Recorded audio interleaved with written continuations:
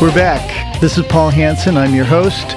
This is the 6th edition of Bosstown Radio and the second segment. We've got the amazing Steve Lynch, two-handed master on the phone here. And by the way, all the music you hear underneath my voice on Bosstown Radio was recorded by me using Cool Boss gear. I think right now underneath me is the GT6, which has been replaced by even the cooler GT8. So, back to the interview with Steve Lynch. So, Steve, you have your guitar there? Yes, Will you play a chord and we'll see how well it comes through the phone here? Okay. Is that coming through okay? Yep, sounds great. So I'll play a little bit of Hammerhead here and maybe you can show us what you're doing. Uh-huh.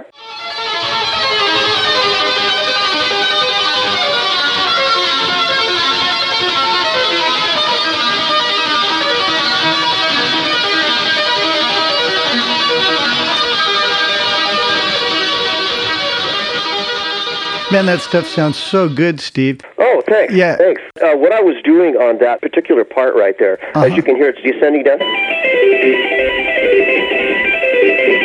Then I'm going down chromatically. Yeah.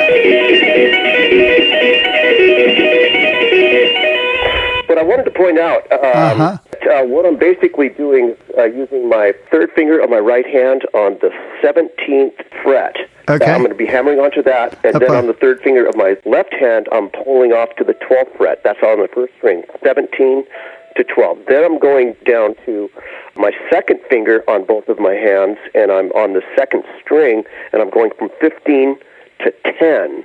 To 10 on my left hand, that is. And then I'm going down to the third string, and on my first finger, I'm hitting the 14th fret and pulling off to the 9th. So I've got this. Then I'm coming back up. Wow.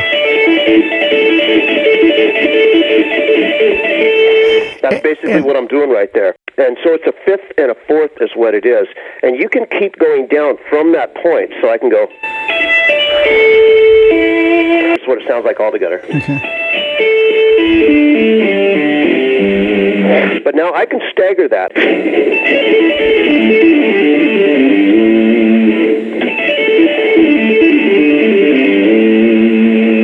A lot of times people will tap with their right hand and then do pull-offs with their left hand, but here you're just having your... Pull-offs or hammer-ons. That's more, I know what you're meaning. That's more of a triplet kind of thing. Yeah. Like they're going... That kind of stuff, right? Yeah. But here it's just one tap with your right hand, then a pull-off. Well, what I'm doing is I'm mirroring the same shape a lot of times. Yeah. So this whole technique of mirroring, I remember you showed me a long time ago, if I played the A minor pentatonic scale, the 5th fret, if I'm in A minor or A Dorian, I could play that same pentatonic shape with my right hand up at the 12th fret.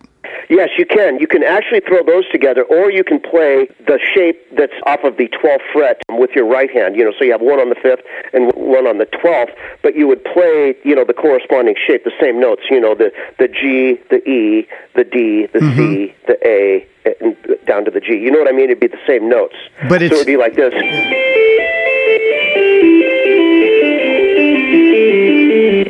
Going down like that. Also, something that I wanted to point out is you don't have to just go down the scale like that. Like, let's say I'm going to play off of the E minor pentatonic up on the 12th fret. Now, what I can do with both hands is I can do it in fifths.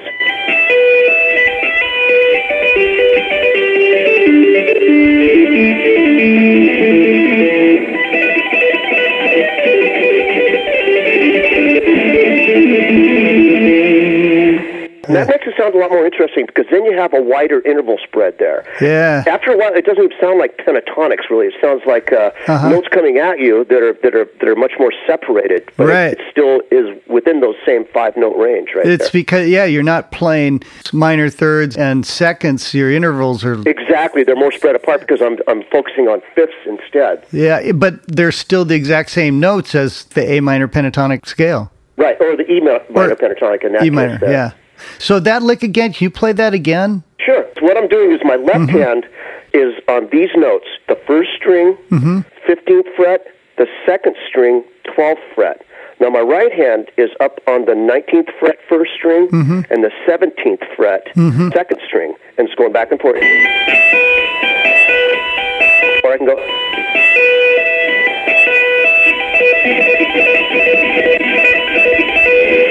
So here it is.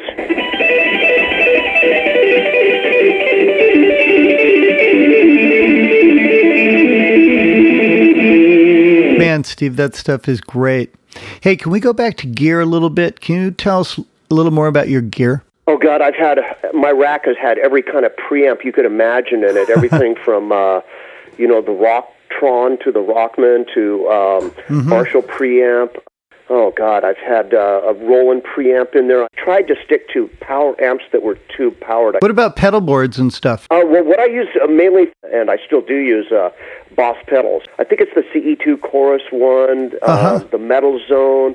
I use the Orange Overdrive one. Yeah, the DS1 we were talking about before. The white digital delay one, and then the silver-colored digital reverb one. All those were great pedals. The thing about that is I had them all fit into one board, and they were right next to each other, all plugged in, right together. And then I had the noise reduction at the end of it, and the NS2. It sounded really good. And what was kind of cool about that is that I had control of everything right at my feet.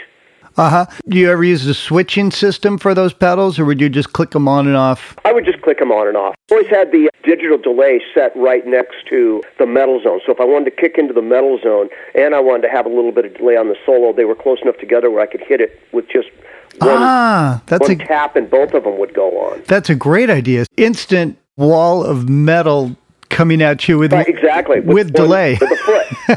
Amazing that way. One tap. Dang, the Metal Zone. Those would have been around in 1976, Paul, when we were in Overload. See, now I just blew it for you. I just actually said the real year. It was 30 years ago. Yeah, Silverload. Me and Paul were in a band.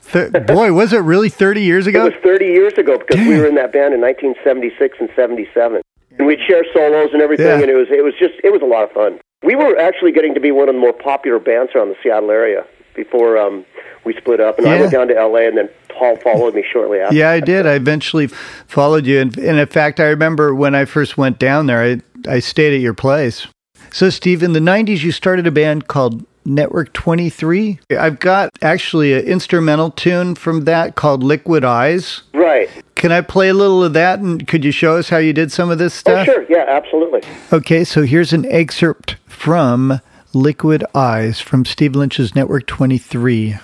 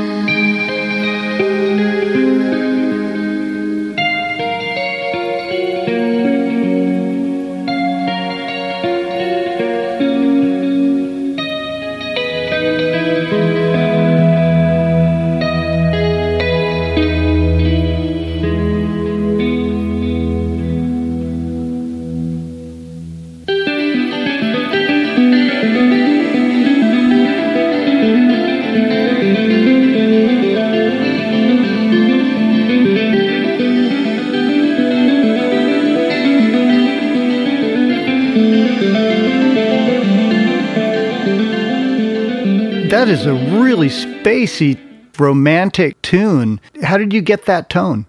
Well, what I was trying to do was figure out how I can overlap different notes together. And one of the ways that I found I can do that is I hold down my left hand when I'm doing it. So basically your left hand holds a chord.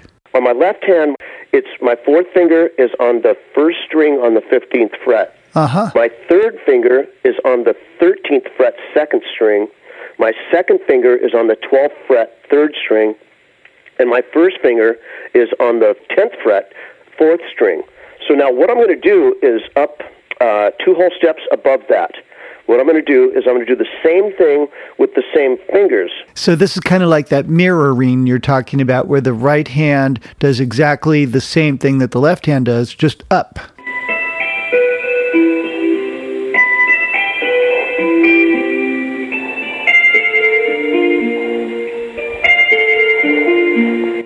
soon as I'm going down a whole step, all the way down the neck like that. That's what I'm doing. Oh, that's such a cool, spacey kind of thing. How did you get that tone when you recorded that?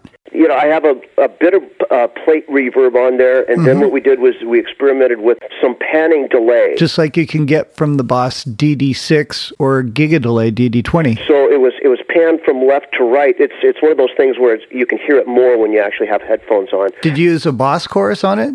Yes, it was a Boss chorus, yeah. As a matter of fact, it was that CE2, and I was using using two of them together. Two CE2s. One on the left and one on the right, and then I had them set slightly different, so it gave it almost an out-of-pitch sound. Wow, that's a very cool tone. Hey, I mentioned this in the last show, but I'll mention it again. The CE2 is discontinued, but now you can get the Boss CE5, which has that same rich analog circuit that the CE2 has. Hey, if you want the best chorus in the whole world, we make the twin pedal, the Boss CE20. Hey, stay tuned for more of Steve Lynch. He's going to show us the guitar solo from Turn Up the Radio and some more cool two-handed licks, and we're going to learn a little bit more about tone. So stay tuned for segment 3 of this 6th edition of Boss Tone Radio.